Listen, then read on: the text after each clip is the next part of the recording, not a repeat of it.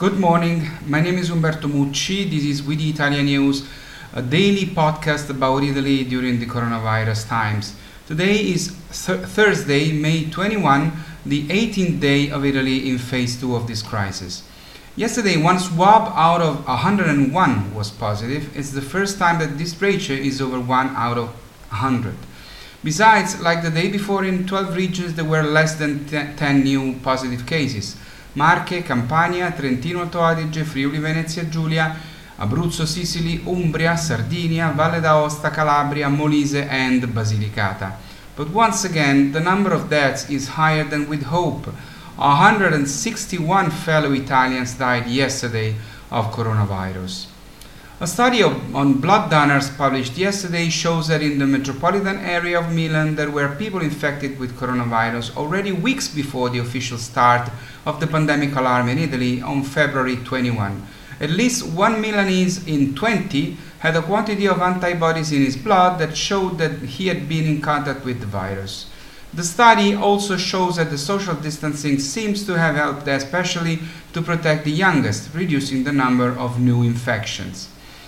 Yesterday I told you that several local institutions are worried about the high concentration of young people without a mask and at too close a distance during social moments such as meetings and drinks. Yesterday, the Italian Ministry of the Interior intervened. Starting at 6 p.m. today, there will be many more police officers to monitor and, if necessary, prevent gatherings of this kind. There will be more controls, but also more fines. If the safety distances are not respected, fines from 400 to 3,000 euros will be issued.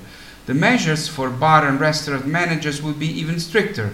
If they fail to enforce the bans on their customers, they will also risk the temporary suspension of their license. Just this morning, however, a meeting of the Italian Parliament was suspended because several members of it all together approached a colleague of them who was speaking at the time, gathering around him all together, not respecting any distance. Young Italians must be required to respect the distance of 1 meter established by law, but it would be way easier to do so if those Italian members of the parliament who make that law would also respect the distance, the law, and give a good example. The Italian government has announced that from May 25, voluntary blood tests will be possible, carried out on a sample of 150,000 Italians too. The government also said that so far more than 3,171,000 swabs have been done, and that Italy is in first place for number of swabs per number of inhabitants. I know that many Italian Americans who follow this podcast have their origins in Italy, in Sicily. Unfortunately, today I'm not giving you good news about that beautiful land.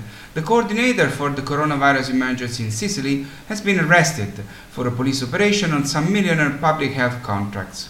Part of the money allocated by the government and also by the European Union will be destined to improve Italian health care in all 20 regions, and we will have to try in every way to fight bureaucracy, which has always been a cause of inefficiency but also of corruption in Italy. When there is a lot of bureaucracy, there is always more opportunity for corruption, and this happens all over Italy, not just in Sicily. Let's hope that the changes that Italy needs to do to come out of this deep crisis also concern the war on corruption, which is an evil that has been penalizing our country for too long. There is also a great need to simplify laws, rules and regulations. The decree released by the Italian government in order to relaunch the Italian economy contains about 110,000 words, 3 times the number of the words in the American CARES Act. The Italian one contains about 600 measures, the CARES Act a sixth. That's all for today, that's all for now. I'll see you tomorrow. Thanks for listening and watching.